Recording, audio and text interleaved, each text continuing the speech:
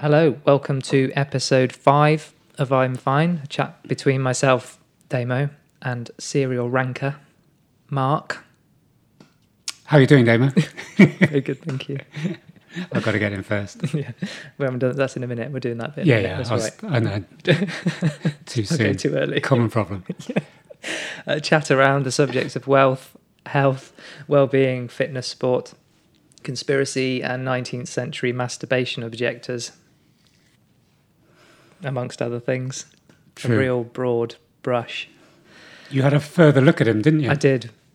Yeah. Maybe later. Yeah, we might dig into him. We're all work in progress, and this podcast is no exception. In short, it's a poke at our perfectly imperfect lives, and if we can make just one person feel like they're not alone in all this madness, then our work here is done. I kind of tripped up on the word imperfectly last week. Yes, and consistently Brilliant, did it again this week. And we're like consistency. So coming up in this episode, we've got warm-up and stretch. We've got some bookmarks and apologies, actually, from last week. Host of apologies. Yeah. In Work-Life Ballet, we eventually talk about imposter... Okay? Yeah, sorry. Sorry. We've got imposter syndrome, that we've been meaning to speak about for the last few episodes. And in Drop and Give Me 20, we've got a listicle for the first time. Top 5 favourite workouts.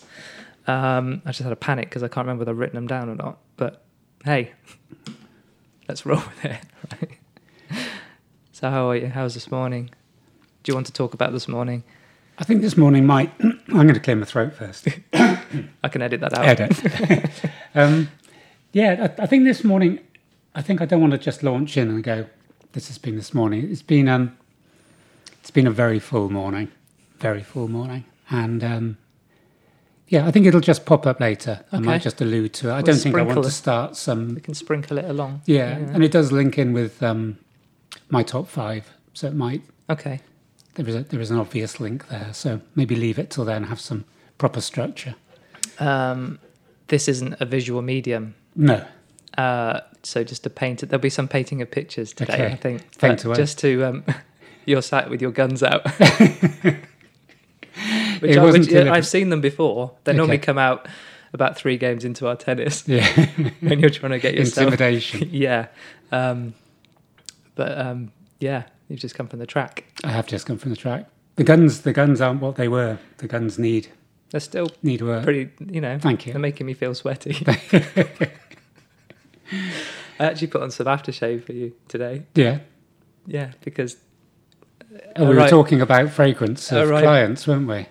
Well, yeah. Well, also... do I have a... I don't know, we talked about clients and the time they turn up, but I don't think we got onto what they smell like. When you came for your session this week, we had a highly fragranced client beforehand that you went up and sniffed. Yeah, well... after. Yeah, I arrived and I could smell you. Yeah. And I think I complimented you on your... Well, you laughed when I said it was body butter. That's what you said. You laughed as if that was humorous. Yeah. You're not a body butter boy. No, I just have... I'm a visual person, and I think I just imagine you applying it. With a spatula.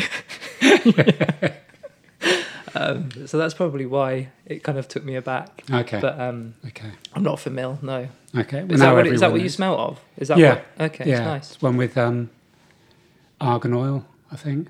Right, that sounds like a metal. It's with an A rather than... It's from a nut. I went to an argan oil cooperative in Morocco. What, this week? Not to get the body butter. All right. It was a women only... They basically break these nuts to get the oil out, and it's now become quite a... Who? The women in the cooperative. Okay. We went there to look at the business model, really. Well, we didn't. We went there as tourists and to get stung for like... Okay. You're on the tourist conveyor belt. You're on the tourist conveyor belt and happened to find out about body butter in the process. We did. And they were next to the goats in trees. You see the goats like in trees? Yeah. No, and must be in other countries as well, but in this part of Morocco, I think there's been on an advert, and it's been people going like, "Is that for real or is it CGI?" And it is. It's goats that climb trees. They just hang out in the trees. Okay. So it is interesting to see because it's sort of, they haven't naturally got hands. I don't know if you've looked at goats, but they tend to They're almost I've been aware hands-free. for a while.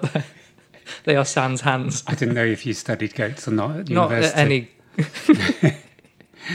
No, So- did you? No. I'm not even As sure we know it's- from last week, I didn't do anything at You didn't pay university. attention.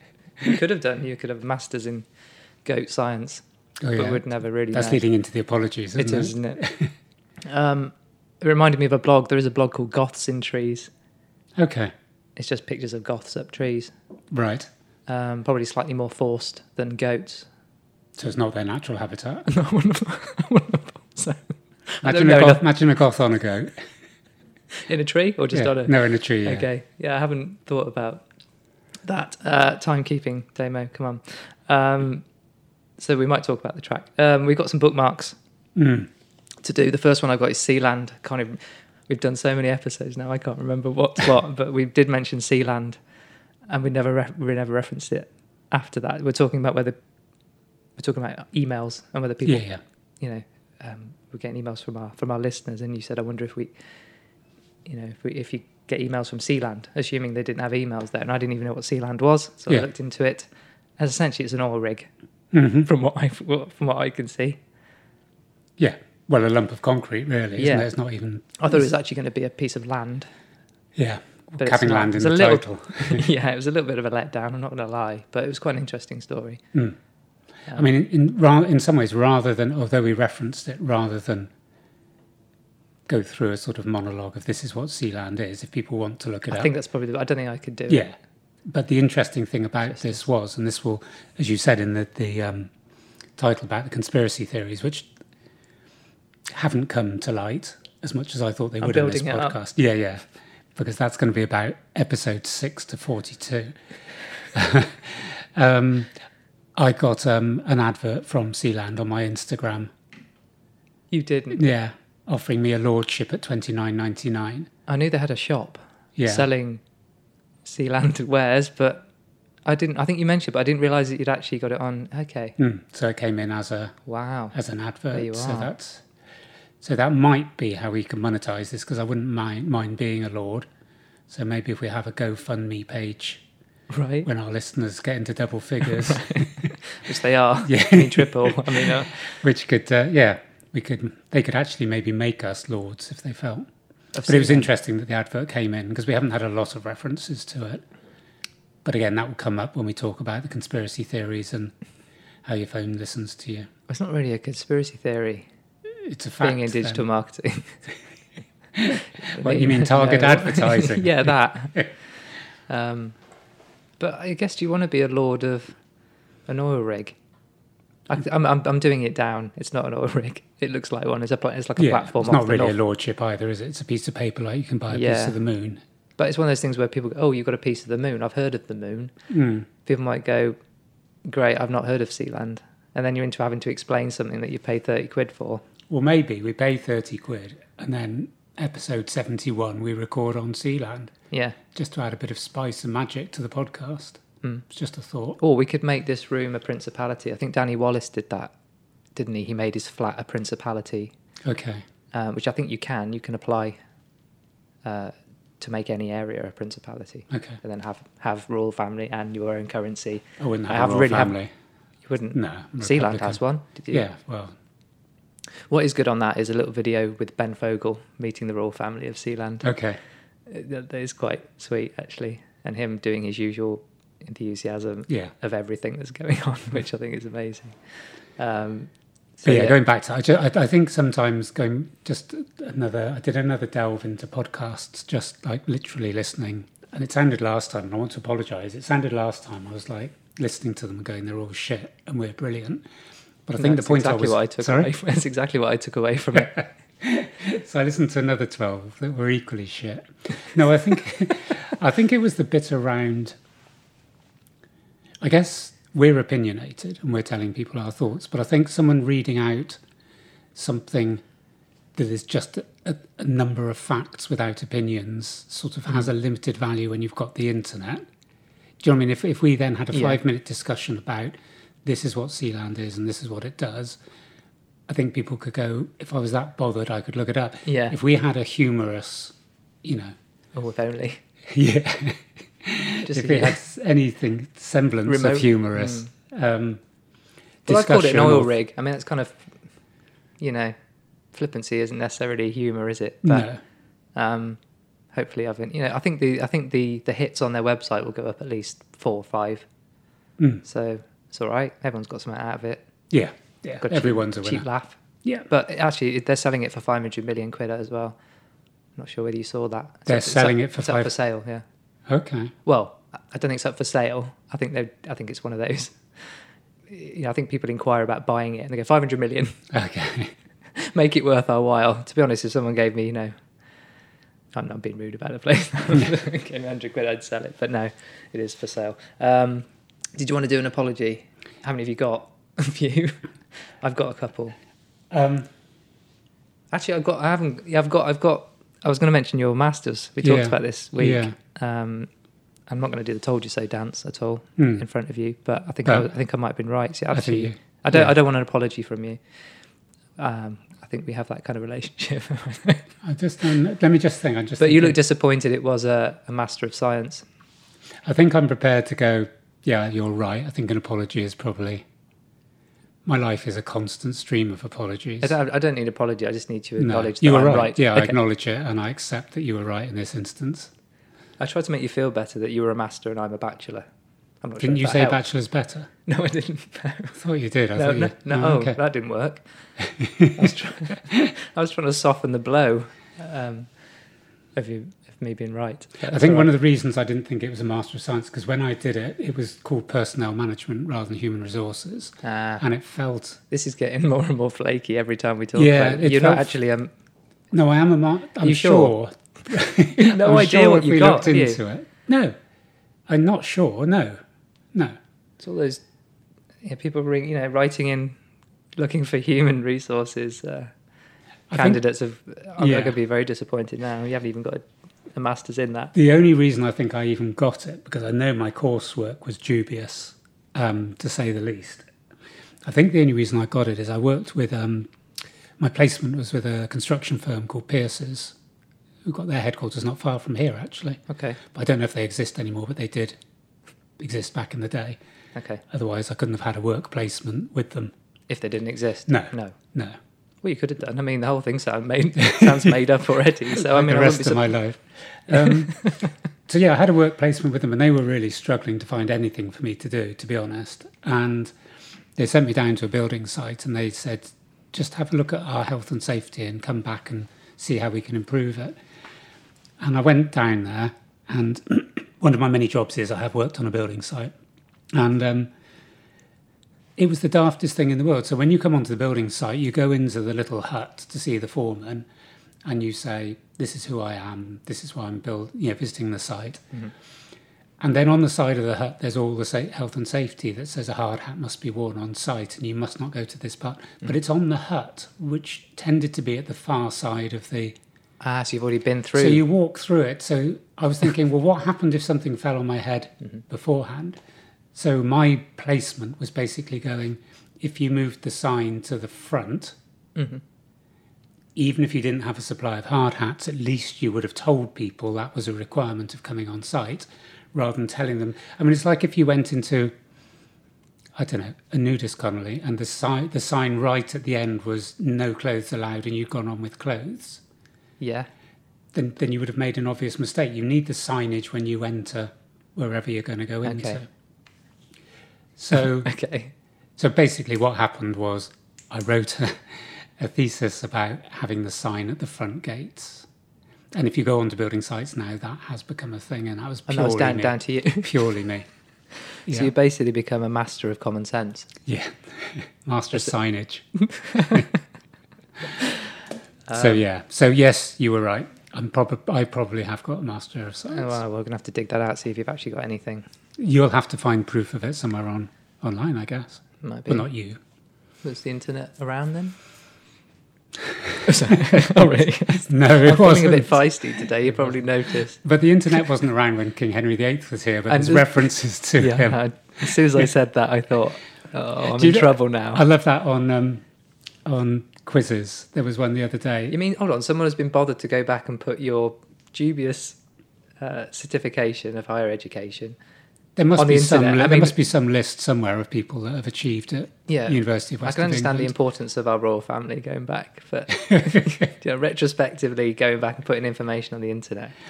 Anyway, that leads me on to Tipping Point. The book. And I know we have some Tipping Point fans. The book? No, the 4:00 ITV quiz show. Oh, go on. Don't look like that. Don't judge. I haven't got this. We're going off script.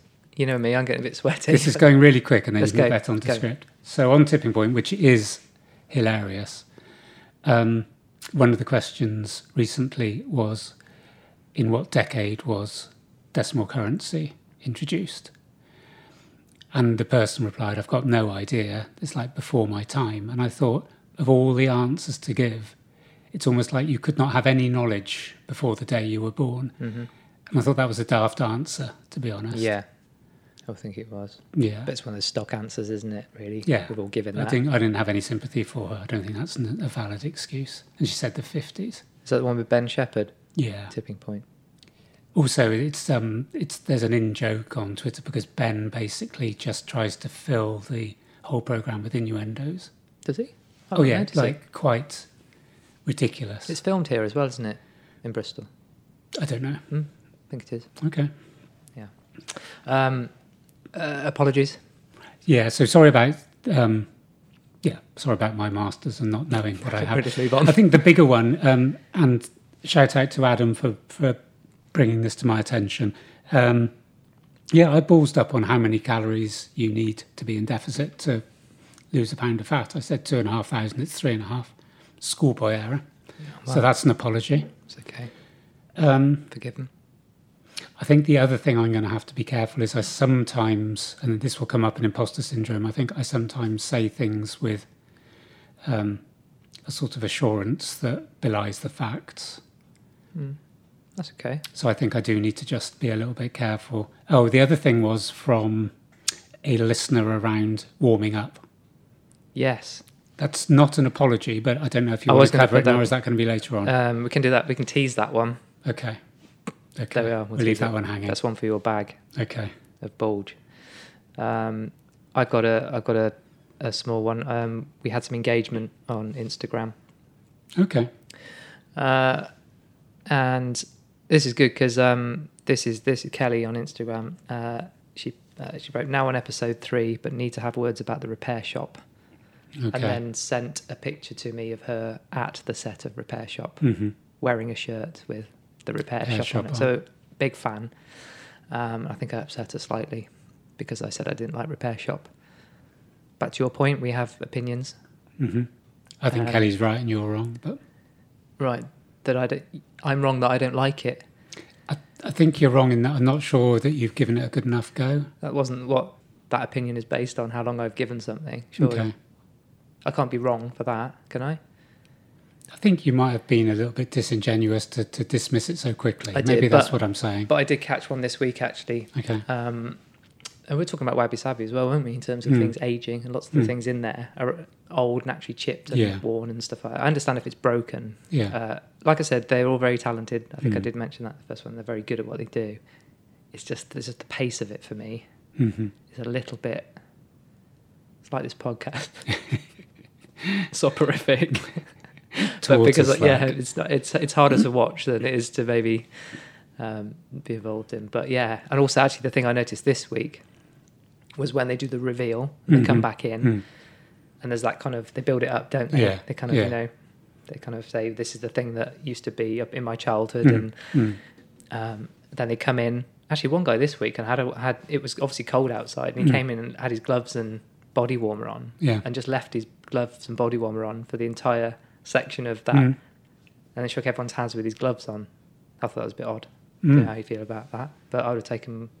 Is it rude to shake someone's hand with the glove on? It's not appropriate. Yeah, no, I wouldn't. Mean? It was just a bit... This is pre-COVID, isn't it? He wasn't doing it for that. I'm not... No. I don't think so. Okay. No idea. So anyway, punchline was... well, they do that thing where they there's an awkward wait where they kind of say, how do you feel? Or how do you think your dead granddad would have felt? And, and they're almost waiting for them to cry. Yeah. Or, or blub, or I don't know, contrived maybe. I think I sort of need to say sorry to Kelly because, You're just hammering into it now. Kelly's just made a little point. I didn't realise she's been there. She's got the T-shirt, she loves it. And you're just slagging it off even more because of knitwear. Sorry, Cal. Shall I move on then? Kelly? Yes. Okay. I did. Yeah. Used to be a friend of mine. Anyway, you can repair it. Way. Oh, this is good. I think that was it. That was it for apologies. I just wanted to. I did go back because the Kellogg story went down quite well. I got a bit of feedback from that. Yes. I think we've kind of said it's quite nice if there's just one thing that people take away from an hour of inane banter, and that was it. So I thought it was quite good. But I went back just to get a little bit more information on him. And the only reason I kind of wanted to bring this back in is because there's something that made me chuckle. So I just wanted to share. Share away. So this was just Kellogg's view, obviously, that sex with a partner was bad, but masturbation was seen as even worse. If illicit commerce of the... I think this is... this is what he wrote. If illicit commerce of the sexes, which I quite liked, commerce of the sexes... is a heinous sin, then self-pollution, which is the bit that made me chuckle, is a crime doubly abominable.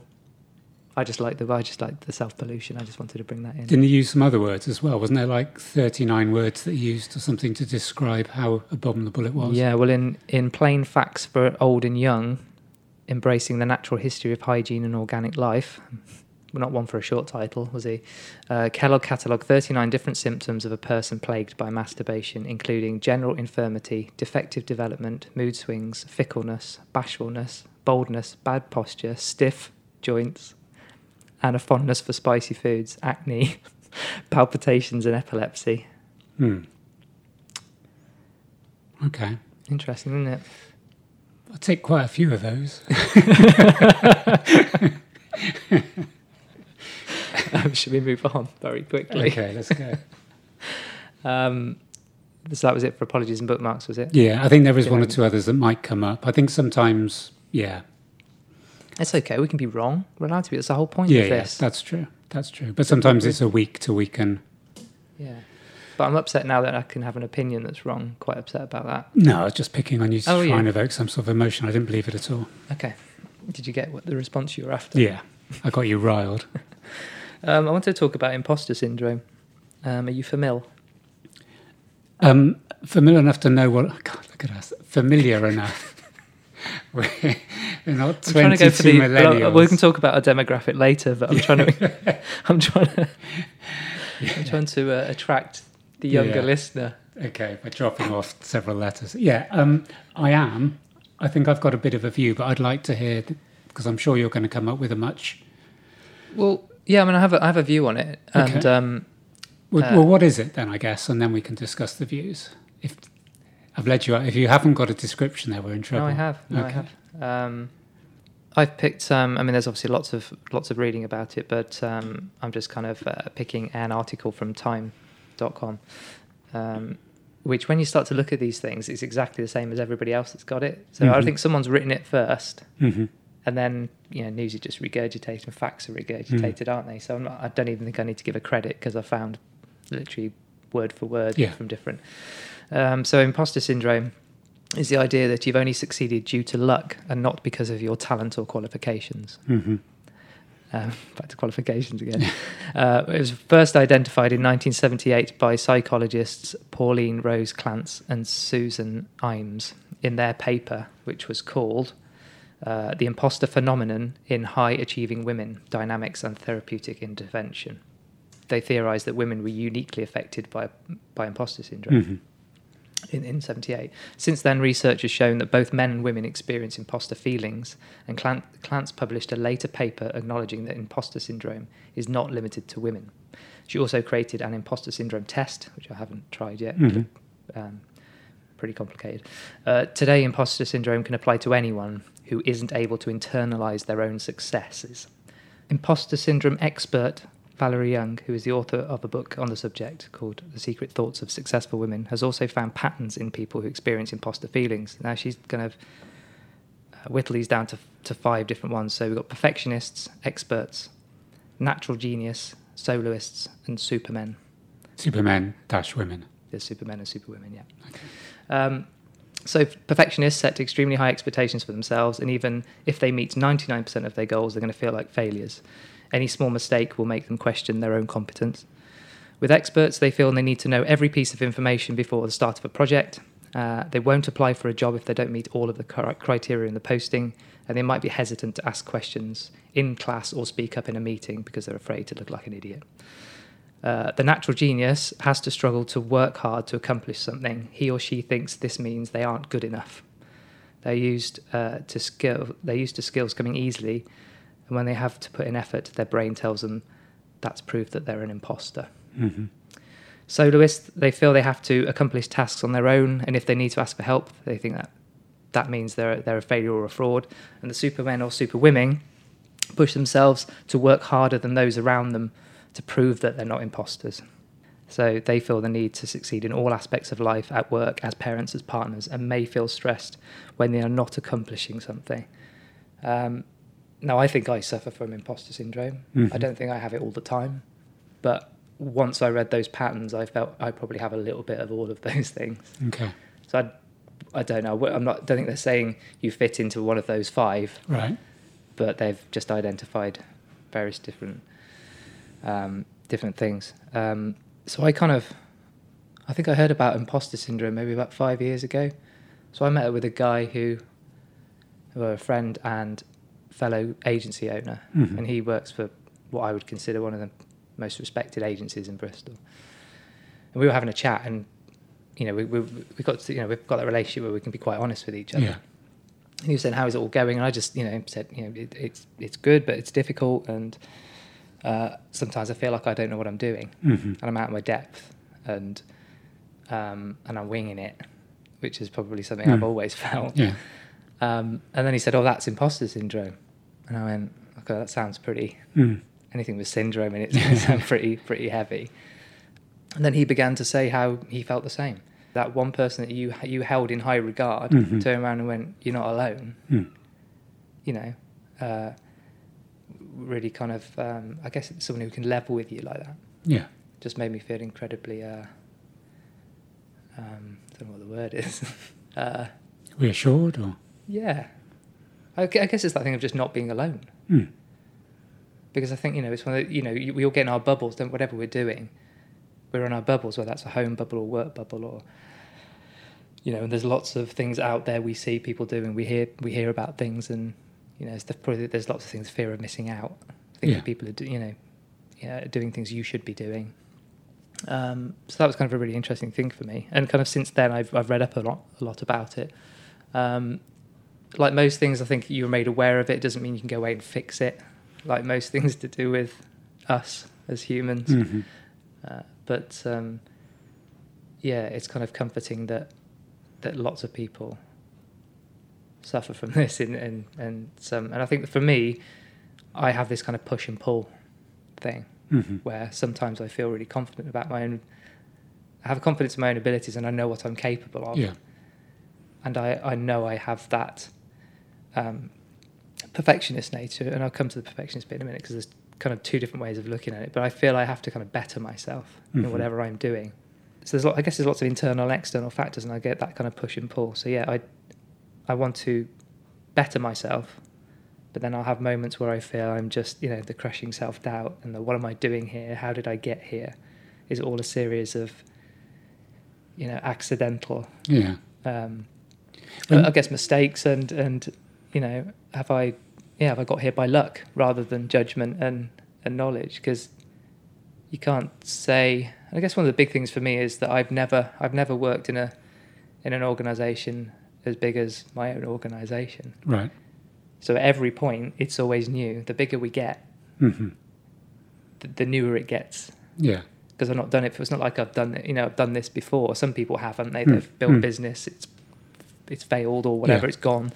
They've built it up again. At least they've had that experience.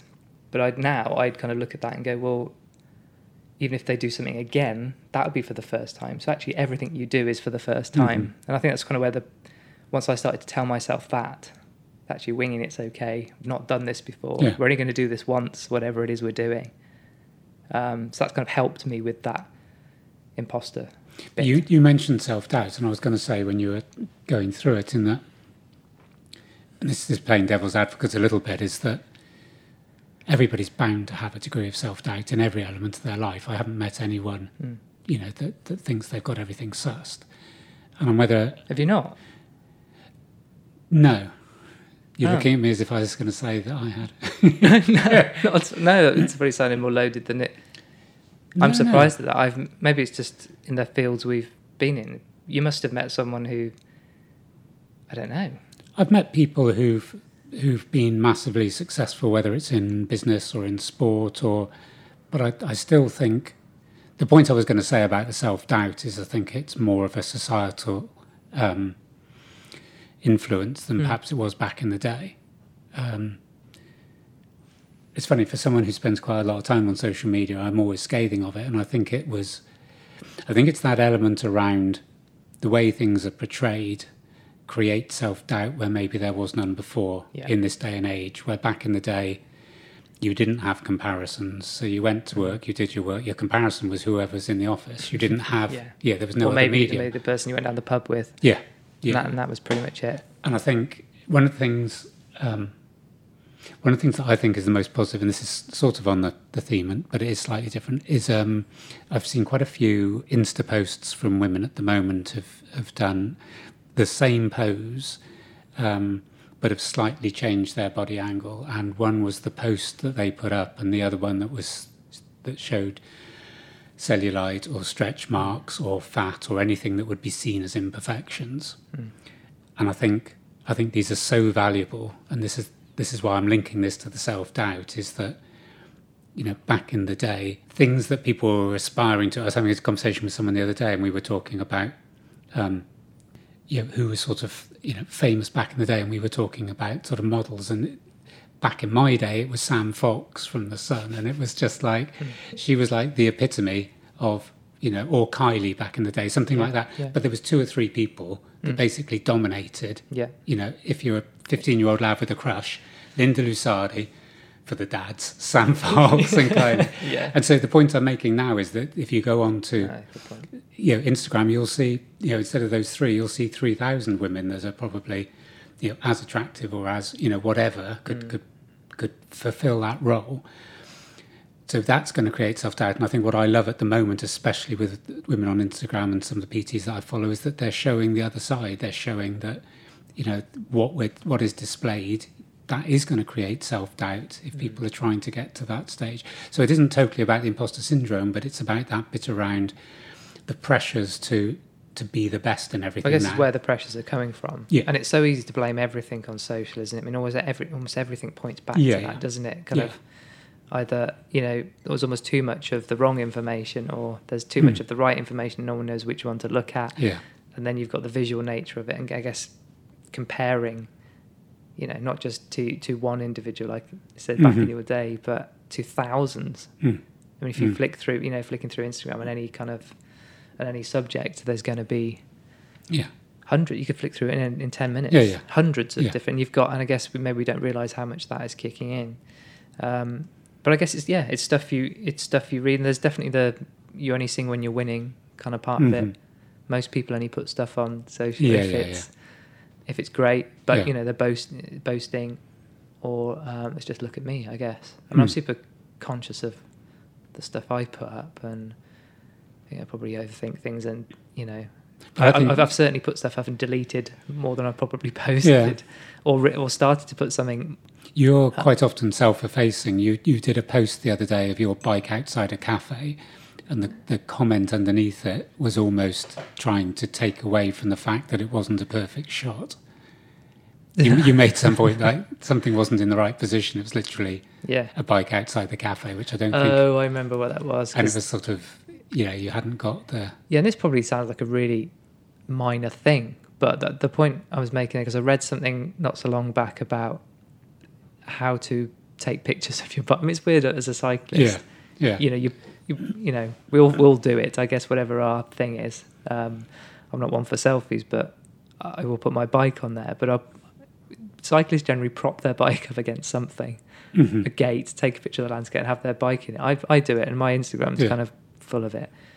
But then I read somewhere that when you do that, you have to have the chain on the big ring at the front, and you have to have your pedals at 3 and 9 o'clock. Or you might as well not bother. Yeah. So that's what I was making that point. I was like, it might sound like a minor point, but that's actually kind of the point we're probably making here. All those little details stick, don't they? Yeah, yeah. The way someone poses, or the way someone looks, the way someone should be behaving.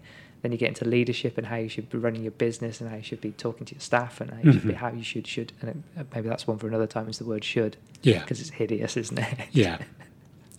It is hideous. I'm using the word "should," and I'm trying not to. It's actually it's really difficult to take words out of your vocab. We have had this discussion, haven't we? I think we have, not on here, but no, it's something I haven't really looked into. I'd like to.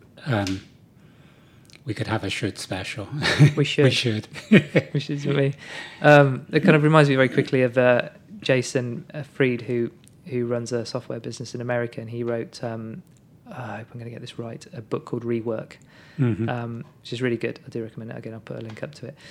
One of his things was he's banned ASAP from his business, which I thought was quite interesting, because actually things like that are nonsense, aren't they? Yeah, it's like any other business. Going back in the 80s, I used to have a boss who refused to have any other business on an agenda, and his view was, if you're going to say something, say it. Then tell me what it's going to be, and I'll put a number next to it. It's like this sort of lucky bag at the end, you know.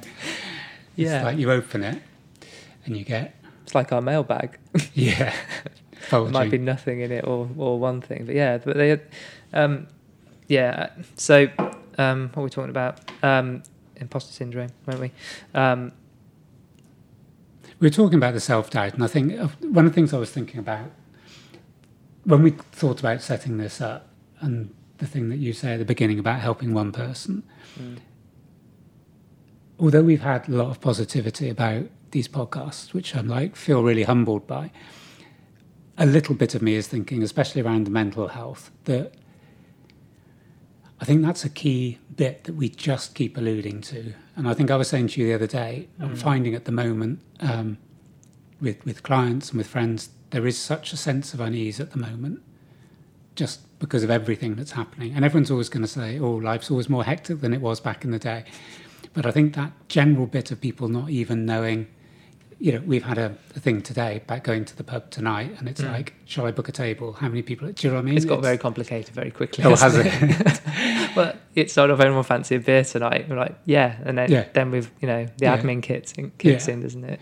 So I think it's that element of, for me, that there is a lot of uncertainty, there is a lot of self-doubt, and I think what I think I'd like to be able to do through this podcast, and whether we're talking about something about imposter, is exactly the bit you said at the beginning, that people aren't alone. And I still think there is that feeling that, that when you experience something, you're the only person experiencing. And I think it's nice to know other people. I shared this with a PT the other day. When you lose a client as a PT, it's like, that's it, that's the end. They've left.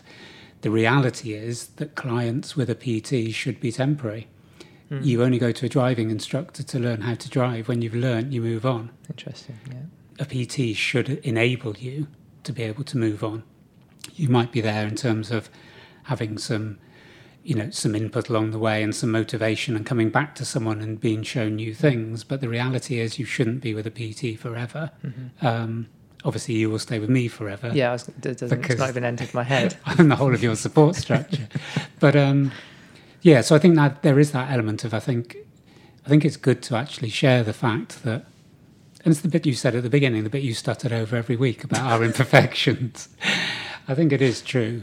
People need to hear it, though. They need to hear that other people are struggling. So the opposite of imposter syndrome is something called the Dunning-Kruger effect, which sounds cooler than imposter syndrome. I'm signing up to that one. It is the following. So the Dunning-Kruger effect is a type of cognitive bias in which people believe that they are smarter and more capable than they really are. Now, I would put a lot of money on you have met someone like this. Do you know what I mean? Essentially, low ability... You mean me, don't you? Essentially, low ability people do not possess the skills needed to recognise their own incompetence. Okay, yeah. The combination of poor self-awareness and low cognitive ability leads them to overestimate their own capabilities. The term lends a scientific name and explanation to a problem that many people immediately recognise, that fools are blind to their own foolishness. Mm-hmm. As Charles Darwin wrote in his book, The Descent of Man, ignorance more frequently begets confidence that does knowledge. Saw that on Twitter a couple of days ago. Did you? Yeah. That phrase. Right. Yeah. And it was someone saying basically that a lot of people on Twitter will say something with such a confidence that you believe it, and then you look into it and you go, that could not possibly be true. But the way it's sold and the confidence behind it, draws you in, really. Doing this podcast kind of goes again. We kind of covered it the week, but it goes against what I'm used to. And I guess if you have an element of imposter syndrome, you go, what authority do I have to sit here and speak into this microphone, and have the kind of almost the audacity to think that someone's going to listen to this and take anything away. No, I get that. No, I get that. Yeah. I guess as a creative, I feel I have to. There's no point just sitting and creating things and not sharing them. It feels like that's kind of such an important part of completing the creative process. If that makes sense. Yeah. No, I get rather than that. just being a prolific artist and no one ever sees your work. So there's an element of, we talked about putting this stuff out. But this podcast isn't done with an arrogance that no, people are queuing up to listen to us or will agree with us or that it will be wholly successful. I think it's, for me, certainly bits of it, and this is why I was referring again to the mental health. I've had a very interesting, not interesting week. Interesting is the wrong word.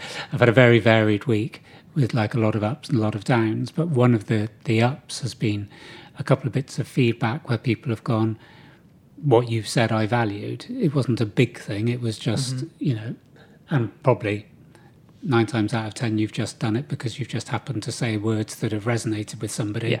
They haven't been particularly clever, insightful. But at that time, for that person, they were enough to... Yeah. And they're often things that I don't listen to myself.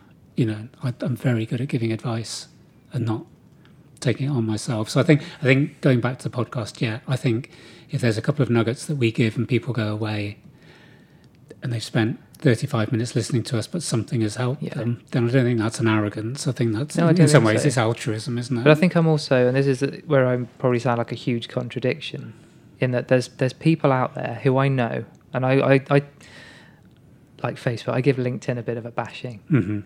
I don't like it. I don't think it reflects how we do business, certainly how I want to do business or be in the business world. And there's plenty of people who I've just, I've talked about the Dunning-Kruger effect and described a lot of people that I see all over the channels. And like we covered a minute ago, I think it's, like I said, it wasn't back in the day, you didn't have all these channels. There's a lot more channels these days. I would argue it's still the same. People still built the same broadly, but you're just bombarded from every angle with either their bullshit or their wisdom. Yeah. Or, their humility or their arrogance, and every shade thereof. For me, I want to do this because it's kind of, I guess, the antithesis of some of the characters on LinkedIn who will proclaim that they know everything. And I think the thing I struggle with is I know for a fact that none of those have done any of the things for any amount of time or with any, actually probably just never done any of the things they're talking about. I know they're bullshitters. Yeah. I absolutely know they are. So I'm sitting there going, I know that I've been there and done that. I struggle that I don't have the ability to go out and impart my thoughts because I don't want to look like you. So that is a massive contradiction in a sense, isn't it? Yeah. I don't want to be like the people I'm not. Because this is a difficult one, because it's something I've been really want to talk about. Yeah. But I've never talked about it out loud. No. I can sit in my car and go, oh yeah, think that, and then you come to do it and like, actually it's not coming out half as eloquently as I want it to. I think maybe it's that humility bit for me. Maybe because I've met some of these people who I think are charlatans, for want of a better word, but they're all over. I shouldn't get wound up that they're all over LinkedIn and all over social saying this stuff. But I also see that people are believing it. Yeah. And people I know and respect kind of finding, oh, that's really good. It's like, It goes back to our skinny coffee of last week. There are people in the industry saying, take this. And there's more and more people saying to them, shut the fuck up sort of thing. But there is that element of what you've just described, is that, so although I feel very strongly that is wrong and affects people's health, maybe the fact that I've remained silent is I'm letting people down. I should be a little bit more vocal rather than having that information and just holding it to myself. It was an Insta story. This is just a slight deviation, but only very slight. I was going to put up an Insta story yesterday, which was going to be hashtag cancel Netflix. Oh, I saw that. And then underneath I was going to put, if you don't know I've put this hashtag up, learn. Is that about cuties? Yeah. Yeah. So I was going to put that up. And I don't know why I didn't, to be honest. I think I will do it after this. The point I was trying to make was that it's no good for me sitting and saying this is abhorrent and wrong, and then not doing something about it, in no matter how small a way that might be. Sure. And it is abhorrent and wrong, and therefore I think you have a duty, especially if I come from a position of some knowledge. I've worked with monstrous people in prisons, the worst ever offenders, and if I just see something that Netflix are putting out and go, that's the sort of stuff that I've, worked with people that have thrived on that, but I'll keep quiet because I don't want anyone to be upset by me bringing in child pornography into my Insta story. But I'm thinking now, as I'm vocalising it, that's around the bit, going back to what you're saying. If we have the knowledge and we're confident that's right, don't let the charlatans go out. And somebody, I saw someone, and this to me comes under the charlatan, someone said about cuties, basically supporting it, was saying you could see a film of the Holocaust, but that isn't saying that mass genocide is a good idea. Therefore, you're seeing a film about child pornography. In essence, that's what this element of the film is, but it doesn't say it's a good thing. So it's like, because it's not a real thing, you can't have it isn't like a documentary where you could see these people are doing X, Y, and Z, so that is wrong. The point was with these 11-year-old girls that were dancing in a sexualised way, highly sexualised, that is wrong. Although they were acting, they were still doing the action. Yeah.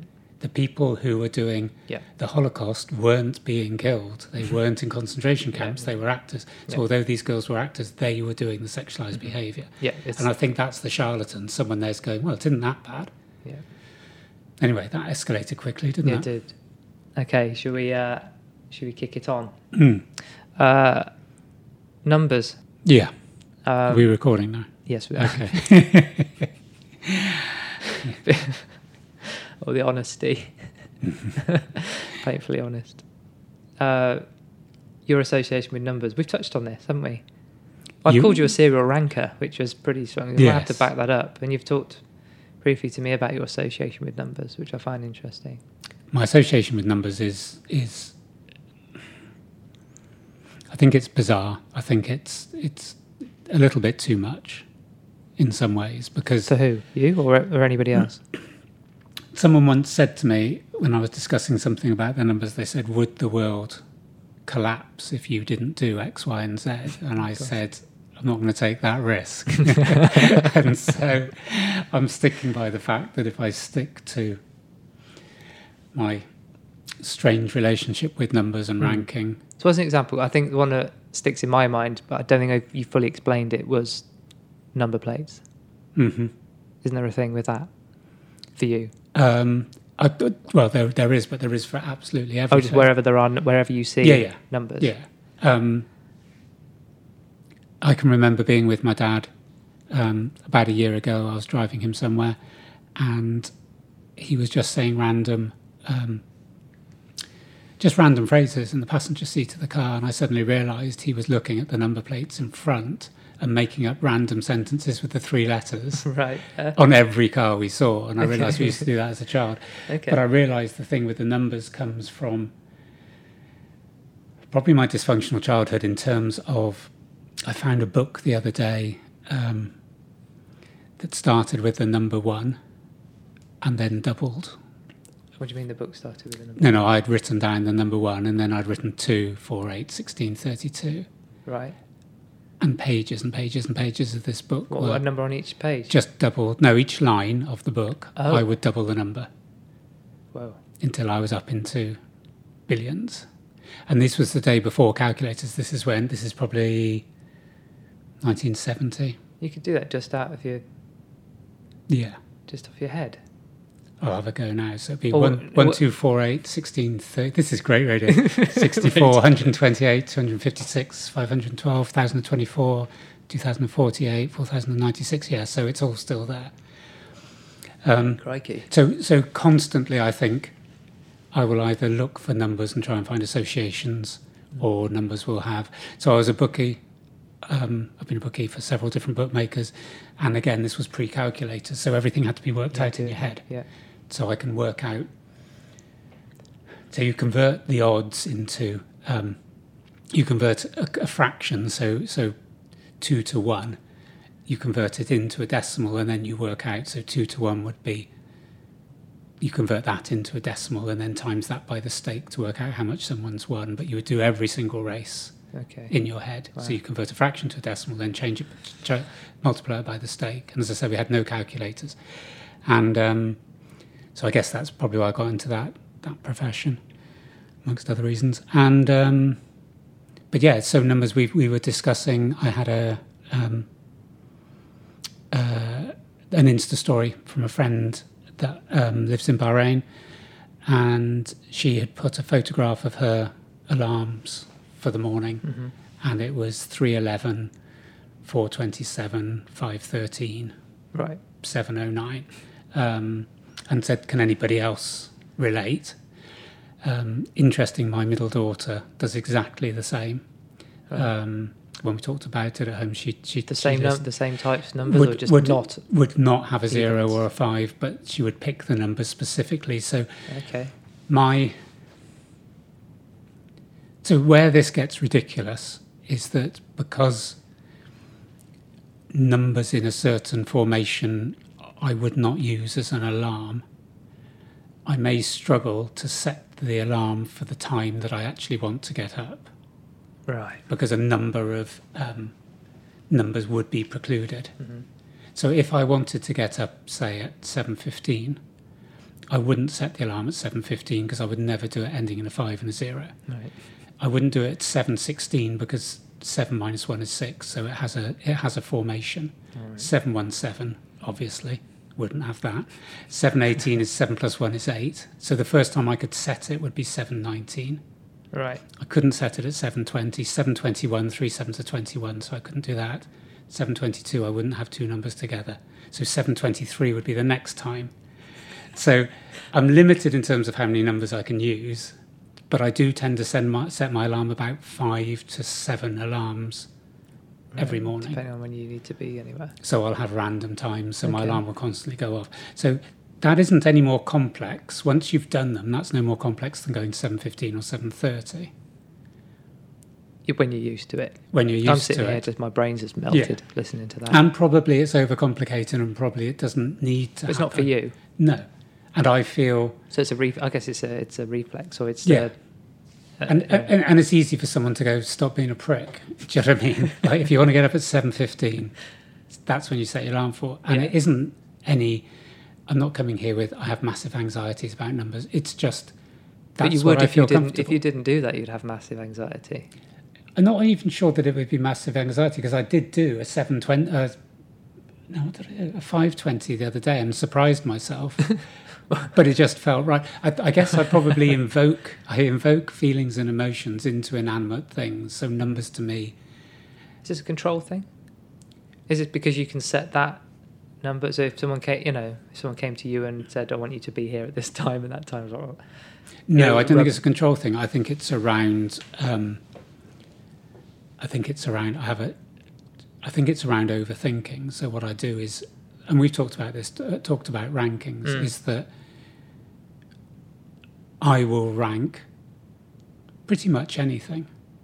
So if I'm in a certain situation, so if I'm standing in the shower, I will rank the shampoo bottles based on their font, their colour, right, their marketing, their shape. And actively in my mind, I will rank them. Maybe you're saying to me you were ranking phone companies, mobile phone companies. Yeah. I think that one was as well, wasn't it? But also for different reasons. I now link mobile phone companies. I would link it with other rankings. So I would have an association with either the logo, the colour, what I felt that. So Vodafone to me is fairly sort of, I don't know. Vodafone is Broadmead. Okay, I wouldn't feel a Bristol reference. It's just a Bristol reference, yeah. For those of you in Texas, in terms that it's not shiny, it's just workmanlike. Yeah. 3 is more shiny than Vodafone, and so I would have rankings. I rank mugs, for example. If I'm looking in a cupboard, I will rank which mug I'm going to use, and that's simple because everyone has their favourite mug. But if the favourite mug isn't... ranks them, though. Not everyone ranks maybe the next 3. I don't think I have a second or a third favourite. No. You probably do. Yes. I do with So carrier are they in the bags. cupboard with your favourite at the front? Or would you like going through your least favourites before you get to that one? Because I already know the ranking, it doesn't matter. Oh, you just pick one. So I know what... Will you pick my them first... based on anything else other than just which one's at the front? I'll find the mug I want. If it's a cupboard full of 20 mugs and ranking 1, 2, 3 have gone, I will look for 4.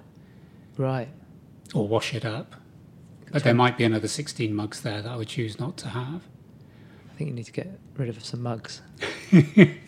Just, do you know what I mean? Yeah. 20. Yeah. Okay. Yeah, mind you, I've probably got a lot. I think everyone's got a case of too many They mugs. have, in the and cupboard, I think, to be honest, if you're ranked less than 15 in the mug world, you need to go in the bin. Do you know what I mean? Yeah. But, so yeah, and I think I don't see this, I'm not describing this as a problem, but I'm just describing, I guess, as... Yeah, I think... I don't know, a fascination with figures. I mean, so for example, last example, I just said about my dysfunctional childhood. I used to play, I'm not going to go into all of this, but I used to play Monopoly by myself with 5 imaginary friends. This is like therapy. It's all coming out now. Yeah, a lot of kids did. A lot of kids played at home with certain things. But one of the things, for example, that has come from that, it doesn't matter that I was playing with my imaginary friends, although 2 of them I'm not in contact with anymore. But well, we're in 3 of them you are. yeah, they're here. What are you What you looking mean at? you can't see them? But so just in terms of numbers now, I would be pretty confident that I could go round the Monopoly board in order, mention every property, the cost of every property, and probably the cost of, not all, but of buying a house and the rent you would get back on that property. Okay. Now, why have I kept that information? It isn't... Useful? No, it isn't useful. But to know every single one in order is obviously, I guess, something about my brain just takes that in. And so like today when I've been running, the timing has massive impact for me. And my training partner said to me today when I got my number for the race, she goes, "Are you all right with 12? It's like, I'll manage. Just don't look at it. Yeah. Good job it's on your chest. Why have you mentioned it? But so yeah, I think it's just, and be interesting. Has that kind of led you to do what you've ever done in terms of, I guess, work and things you've enjoyed, being a PT now, we're always talking about numbers, reps, combinations thereof. I think you certainly on Thursday, I think you added up how many reps I'd done for the whole session. Yeah. And I sometimes I didn't need it, but it was interesting once you'd given it me. Yeah. But I think you I was consciously doing that. Going. Yeah, I was adding up as we went along and sometimes looking at, I don't tell you this, but I sometimes look at total weight lifted to see if that was as much as I'd want for that session. And okay. So yeah, numbers, I think numbers are just really, really important to me. And I think... Do you find a comfort in it? Yeah. As much as a discomfort sometimes, depending on... Can it be too busy in your brain? Can you... I think my brain's too busy, full stop. I think the numbers are just... part of it. Yeah. I think everyone's got some number thing, haven't they? Yeah. Whether it's got a lucky number or, numbers they read wrong, whether it's being number dyslexic or whatever. There's some sort of associations or someone's had a bad experience with a number. And this is I've always tried to avoid numbers. I guess that's one of the reasons I do what I do. Is, well, the irony now is that all I do is look at numbers. But the reason I got into design is because I struggle with numbers. And you're talking about I struggle with multiplications, with fractions and mental arithmetic was just hell for me. So I always did things that didn't involve maths. Yeah. And then to be involved in things that just involve maths now, pretty much. Yeah. But some people I'm quite jealous that you're so comfortable with them. So I'd like to be more comfortable with numbers. I guess I have an element of control of them, I guess. So it's like quite interesting. Yeah, when as a PT, you'll sort of be putting the weights up, and you as a client will go, "How much is that?" And I'll look at the colours and go, "Yeah, that's 65 kilos." So yeah, I think you're right. I think maybe I've been attracted to just the way numbers work. I just find it, and I think the interesting thing is that presenting at this sort of slightly tongue-in-cheek about, oh, how wacky you are, like setting your clock for, I was going to say 7:08, obviously I wouldn't, for 7:09, and but it isn't really wacky. It's just a number. It's just a thing, isn't it? Yeah, and most of time is a man-made constraint anyway, isn't it? True. Yeah. That's the one thing that I find very hard. You ask anybody, any child, how many weeks there are in a year, and they'll say 52, and there aren't. There's more than 52. Why do we teach our kids there's 52 weeks in the year? Huh? Are there not? Do the math. I can't. Just explain that. I can't do maths. You're not going to get on countdown, is it? No. So 52 times 7, 364. There's never 364 days in the year. There's either 365 or 366. Okay. So there's more than 52 weeks in a year. Do you have a conspiracy theory about this? No, but it's just a lie. Why do a kid goes to school, how many weeks in a year? 52. It isn't true. You could go, well, almost 52. We don't teach them almost 52. Oh, you mean it's not quite? It's close. It's just over. Oh. But since when has time become sort of a guesstimate? We're going to teach you. Well, for something that's so accurate, why be so inaccurate? Yeah, it's time. We're measuring our lives, and kids are brought up to... Does anyone trip over that at the end? I don't think has anyone fallen foul of it being slightly longer, right? But that doesn't matter. That's like saying... But is it important, I guess? Do this sum. Well, that's close enough. If we're saying... It depends what you're doing. If you're, designing precision egg. Yeah. No, but you get the points I'm making. There's 52 point whatever weeks in the year. There isn't 52. Okay. How much more difficult would it be to say there's 52.3 weeks in the year? Because that's the truth. Maybe no one's getting to explaining it, but maybe actually it's quite simple when you've just done the maths. I just think why, I haven't actually. What I was going to do with this world in numbers was work out how many people have died during this podcast. Okay. Not from listening to it, just from the time. But deaths today says 111,294, 296, 297, 300. Yeah. It's quite an interesting website, which we have the link to in the show notes. Yeah. It's quite good. And so what's the births compared with the deaths? So this is world today. Figures. Yeah. Births today is 265,000 against 111,000 deaths. So yeah, makes you think people. that 265,000 people have been born today. Yeah, it's mad, isn't it? It is. A lot of babies, isn't it? Well, they're all babies. Yeah. But this one we kind of touched on the other week, wasn't it, in terms of the amount of people that are overweight. So overweight people in the world is, does it say 1 point? I mean, you're better at 1 point. There's lots of commas. 1.6 billion. Right. And undernourished? Oh, undernourished is 845 million. Okay, so half. Yeah, the amount of obese is 765. That's what million. I was looking at when I looked at this. The obese is going up faster than the undernourished, which in one respect could be seen as a positive. I get really kind of cynical about this web. These are, I guess they are taking an average over a period of time. And there isn't someone recording it. No. Knowing a little bit about websites, where they're getting their data from. But of course, I guess it's taken I don't know how it's calculating every day or a week and then working it out. But it's got to be there or thereabouts, doesn't it? Which is It's quite. It's about as exact science as weeks in a year. You looked at me when I'm saying that as if like, why the fuck does that matter anyway? Yeah, I think it does matter. Not to me. I don't think I'm going to worry about that. I was worried if there was a day less or something. I'd be like, okay, what's happened to that? I'd be worried, but the bit I met, and I don't know what the percentage is. I'll work it out in a minute. But say it is 0.3. If you're a teacher in school and they go, right, children, it's 24 hours in a day and 60 minutes in an hour, and there's 52 weeks in a year, lie. But all they'd have to say is 0.3. So if they said 52.3 weeks in the year, all they're saying is 0.3, and then they're accurate. Mm-hmm. Yeah, it's not. So I don't know. I just don't get why. I don't know. Does someone go, why 0.3? Like you with a 47.2, you ask whether there's a decimal. Well, no, because it would be an actual thing, wouldn't it? Because 52 weeks is 364 days. So it's 1/364th is the decimal fraction, so it isn't 0.3, so it's going to be 0.3. I was wrong. Okay. So it's 52.03 weeks. This is probably going to be apologies for next year. Okay, this is going on too long. Okay, that's fine. Yeah. You might have to put your headphones on for this. Okay. We had some feedback about music, and seeing as the drop and Give Me 20 is your section, I thought I'd introduce it like this. Okay.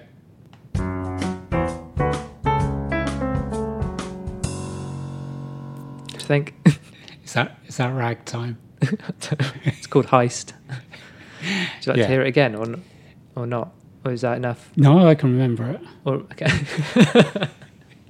I just like the fact you've done it. So we're going to talk about, have you got your top 5 workouts to hand? Yeah. Is it in your head? Yeah. Because you can retain things like that. Mm-hmm. Do you want to do yours? Okay.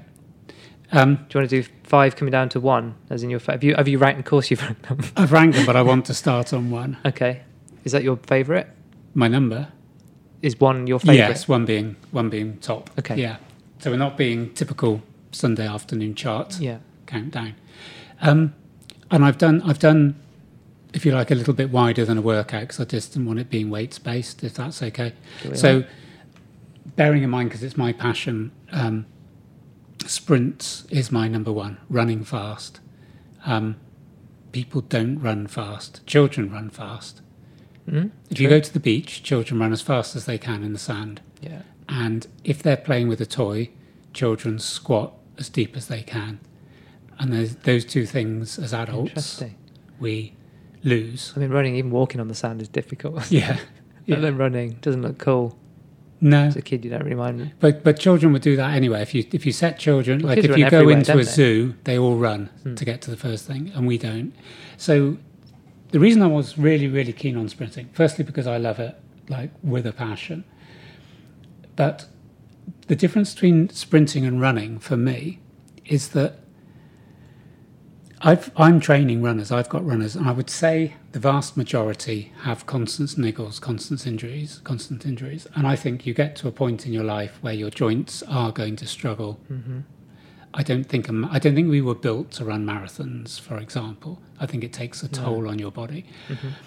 And the older people get, the more of a toll it takes. But when I do my sprint training, so if I go down to the track on a Tuesday night, I will be there, say I'm there for an hour, I won't run any more than 3 minutes in that hour. So the rest of the time is stretching. Quite a lot's posing in the summer, obviously.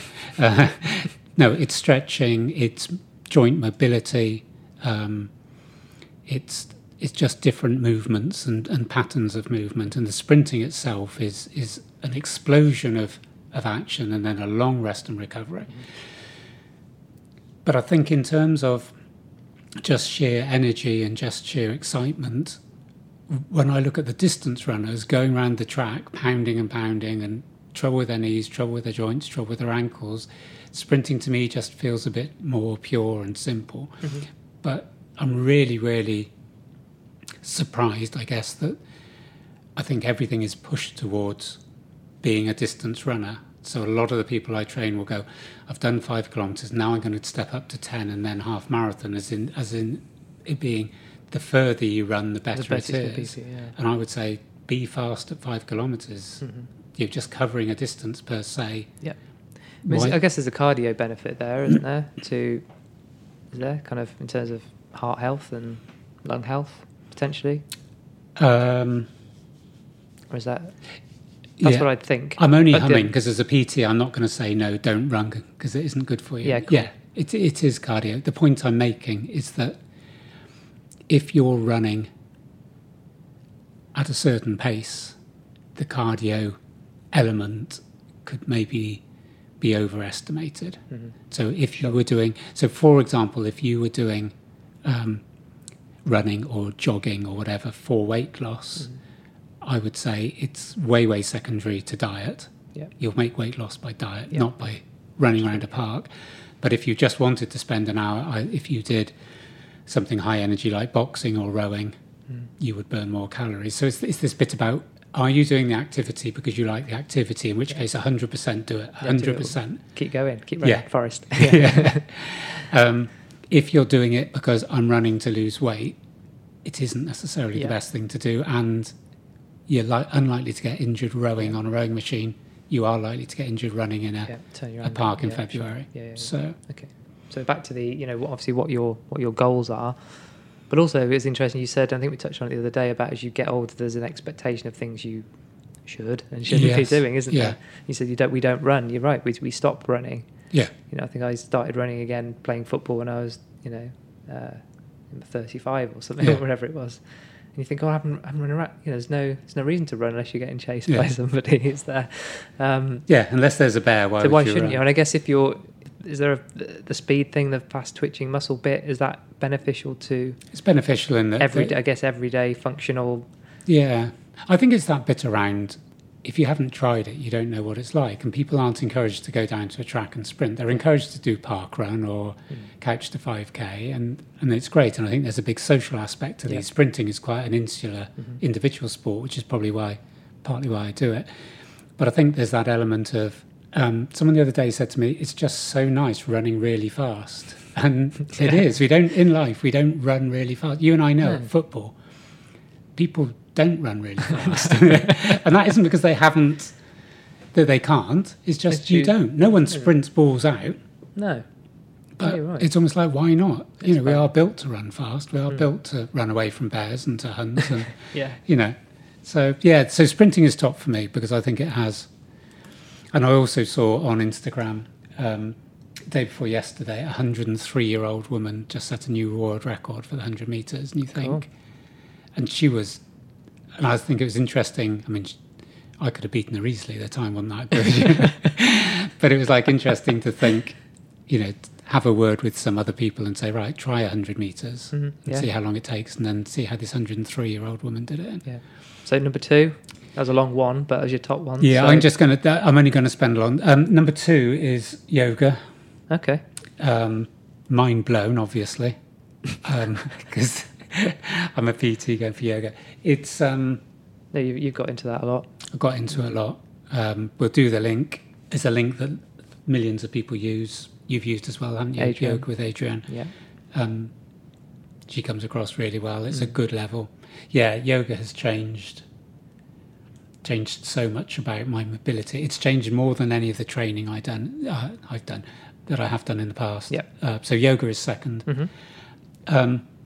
The reason I put weight training for third and not first is that I think it's almost too easy as a PT to go. Pretty broad, but yeah, I guess any weight-based. Yeah, training. But it's basically so weight rather than any kind of resistance training. Well, resistance training is weight training. Okay, even if it's your own weight potentially, or to a degree, yeah. So yeah, there is a fine line. So the main element, and I am going to speak more because I think we've had 1 or 2 people talking about the muscle mass thing. And because they started running, so they're like, "Oh, that's interesting." Yeah, So I think we maybe need to do a deeper dive on that, just to explain the science behind it, because it is really important. I think resistance training is the only training that, number 1, can increase your bone density. Swimming or cycling or stuff is obviously good for you, but you have to have the resistance of a weight to build your bone density. And when you look at the number of people as you get into your 50s and 60s who have problems from breaks and other things, it seems daft that if you've got that facility, you don't take it. So yeah, weight training would be 3 for me. And I was thinking, I don't actually think I'm in a position to give a 4 or 5. What? Why? Well, because I want to hear a bit of yours first. Oh, got you teasing 4 and 5. I was very specific. Yeah. About mine. Press ups, 1. Star jumps. I don't think I've ever done a star jump. Egg and spoon race. I do love that. Go on then, give your top 3. I'm going 5 to 1. Okay. So my least... These were my... I like them all, but these are my out of the 5, the least favourite. Seated leg curls. Okay. I put that in as I like because I can sit there and look out of your garage and look at the trees and have a chat. We can have a chat while I'm doing that, so I kind of like that one. Okay. And my legs are just doing their thing. So least like isn't really true, is it? It's like... Well, out of that 5, yeah, but it's 5 because I like it least out of that 5. Yeah. That make, yeah. Got you. And I like them. Yeah. So, seated bicep curls. We haven't done those for a while, but I like those. Okay. You're going to spot a theme in a minute. Yeah. The ones I like where I'm sat down. Yeah. I like those. Australian pull-ups. Mm-hmm. I like those, which is basically upside down. Well, kind of. I'm forgetting that I'm saying this as if everybody knows what standing. Very few people know these. Yeah. So it's basically hanging off a bar. Well, your feet are in front of you. Yeah. You're at an angle, and you're pulling yourself up to the bar. Up to the bar. Yeah. Dead bugs. Mm-hmm. Love those because I like the name. Just a shout out to one of my other clients who calls them dying flies. I like it because it's a stretch and it feels really good. Okay. And deadlifts I put as my favourite thing. God bless everybody now. Is that in the PT world will be? Is that kind of? Oh no! Deadlifts are the thing. They are, because the other things you've mentioned have been isolation, and that's a compound. Because when we first started doing them, I just thought, this is doing absolutely nothing. And then when you realise you can't sit on the toilet 2 days later, you go, oh no, that is doing something to parts. I didn't know I had parts. Yeah. Which has been really good. And just back to the functional stuff in terms of living, having a sedentary job like I do, and you were very keen on doing things that helped me in that. Things that pulled my shoulders back, things that were good for my back and posture. And I've noticed how good that has been for... Yeah. Yeah, deadlifts just sitting for long periods of time or being on the bike. Yeah. Not feeling that my back so much on the bike. And like I said, I remember I said on the podcast, not but reaching for socks. Just those little things. I don't make noises doing that. So when you sit in a seat doing that, that old man. That's a difference. That's okay, just satisfaction rather than a pain. Rather than effort. So your 4 was what? Yeah, the reason I didn't do 4 and 5 is you didn't do your homework? No, I did do them. What I'm saying, the reason I didn't say them was that I think in some ways they're too much of a personal... I know this is about what I rate, but I'm sort of thinking in my job, they wouldn't necessarily be seen as the best thing. So basically, part of and I'm training someone at the moment, he knows who he is. I'm not going to mention him. And he came last week, you know him. We're seeing him for a drink later. And he said, which I thought was great because it was me all over, he said, I'll do a bit of legs, Mark, and maybe like a squat, but I just want to be like you and do vanity muscles. And I thought... in a way, that was quite refreshing. It was there is part of weight training is to look good as well as being strong and being healthy. Bit of it is making changes to your body that you feel comfortable with. And so 4 and 5 for me are those elements of me trying to shape my body in the way I want it to look. So my triceps, I do a lot of work on my triceps. They're spectacular. Thank you. And so whenever... Did you notice you were tensing your triceps as you were saying that? Or was it like, sorry, I didn't notice. They're permanently tensed. But so no, what the point I was going to make is that you saying something like the deadlift, if you like, is the right answer. Thank you. That's a brilliant answer. Do I get? But deadlifts on Tuesday. But yeah, I'm thinking that I do love the idea that you can physically change aspects of your body and how you look and sort of mold your body. And I think people underestimate that potential. It's like I'm going to the gym, I'm going to chuck some weights around, I might lose a bit of weight. And my daughter's a PT and seen some of the transformation pictures of her and her clients. It's just awe-inspiring, and the confidence that comes from that. Yeah. So triceps for me is just one individual muscle that I just really enjoy working. And the ironic thing was that I can't do them at the moment because of I'm waiting for an operation on something, so I can't do deadlifts. I'm not good at deadlifts, but the value of deadlifts is definitely got to be there. Like you said, the functional aspect, it's really just something being strong. Yeah, absolutely. It's a great, And some personal trainers won't do it because they don't teach it properly, and so people's back hurts. But I would say every single one of my clients does deadlifts. On the subject of training, kind of reminding me, I was just thinking about deadlifts and being strong and kind of avoiding injury. I've never, lifted some okay weights, but I've never been injured. No. I guess, which is good. Thank you. You've always been very careful of that, but it kind of brings me on to the mailbag. Hold on, do I need to play out the music? I think I'll do that. So that was kind of the end this of your... This is heist again. Yeah. We might have to work on it. What do you think? It's okay. I love something. It. I love, keep it. Okay. So this is from Gareth. He says... Mark suggested your warm-up should be your first set. I think we were kind of joking that with the irony of warm-up and stretch and the fact that you don't do warm-ups. Stretches, don't do warm-ups for me. He says, this goes against everything my PT says, and we always warm up and stretch for about 10 minutes before a gym sesh. Okay. Curious to know why Mark suggests this. I guess you didn't, but it prompted me to go, actually, why don't... I think it's a great question because... Number one, I'm never going to criticise another PT. There's a reason why your PT is telling you or asking you to warm up and stretch, totally. But this is my understanding. So when you told me about that, I made a phone call and spoke to 5 PTs and said, if you're doing a weight session, so this is a weight session, what do you do? And all 5 went, I get them to swing their arms around a bit and then I get bored. Another said 10 squats, and I went, what if they're doing arms? They said, well, just 10 squats. Yeah. So the general consensus was, when you're on the course and you're taught that warming up is important to raise the body temperature, to prepare the muscles for the exercise you're about to do, that is correct. So when I'm sprinting, I will warm up. Yeah. I think I mentioned to you the other day, when I do an indoors 60 metres, I recorded my warm-up was 5 kilometres. Of warm-ups, of stretches, of little sprints. So I did a 5K run before doing a run that lasted 8 seconds. So, and if I hadn't done that over 60 metres, I would have pulled my hamstrings, I would have stretched my quads, my glutes, would have whatever. So it's horses for courses. So if you are doing an explosive, energetic thing like a 60-metre sprint, everything in your body not only has to be warm, but has to be strengthened and going through the actions they're about to go through. So one of the things I will never do is I won't jog around. When I go to the track, some of the sprinters jog around the track. Right. No point. I only want to do those actions I'm going to do. So going back to Gareth's point, when you train with me and we're doing bench press, your first one will be 30k. Yeah. You're replicating the exercise you're about to do. There isn't a great need for me to... I mean, how do you warm up for that? Yeah.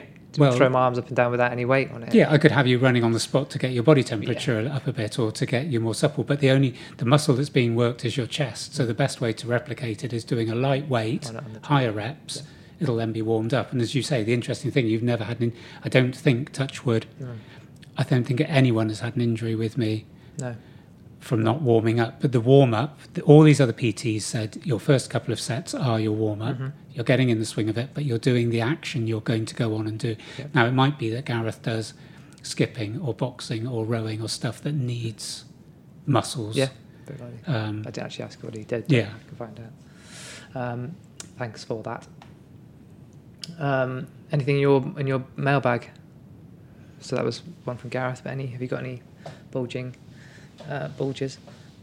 Just one that the person I mentioned who mentioned about the mistake on the calories for a pound of fat mentioned that there was which I haven't checked, but I'm sure he's right. Mentioned that there's a film coming out about Kellogg with Anthony Hopkins playing the. Okay. So that might be interesting. It's not going to be a barrel of laughs, is it, to be honest? Not really. And I think that was the only one. I did have others. Oh, the other thing was, were we going to sort of mention just... or is this coming up and I've missed it? Just mentioning numbers on where we're at. I was just about to go.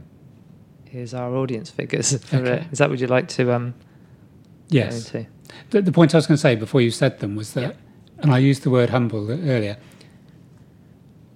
I was so excited that we're doing this again. Do you know what I mean? Yeah. I feel it's an honour to get the ability to be able to do it. And it's an honour that people feedback, and we know from one particular person. In fact, if we went through his mailbag, the person I'm on about. I'm worried now. No, the guy who binge listened and then came with so many comments. Yes. So we have got a bulging mailbag. I just can't go through all of those. Yeah, sure.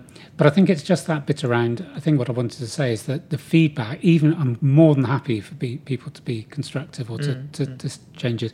But I think the fact that people then take that effort to get in touch with us that's what's humbling. Yeah. They could listen and go, yeah, you're right.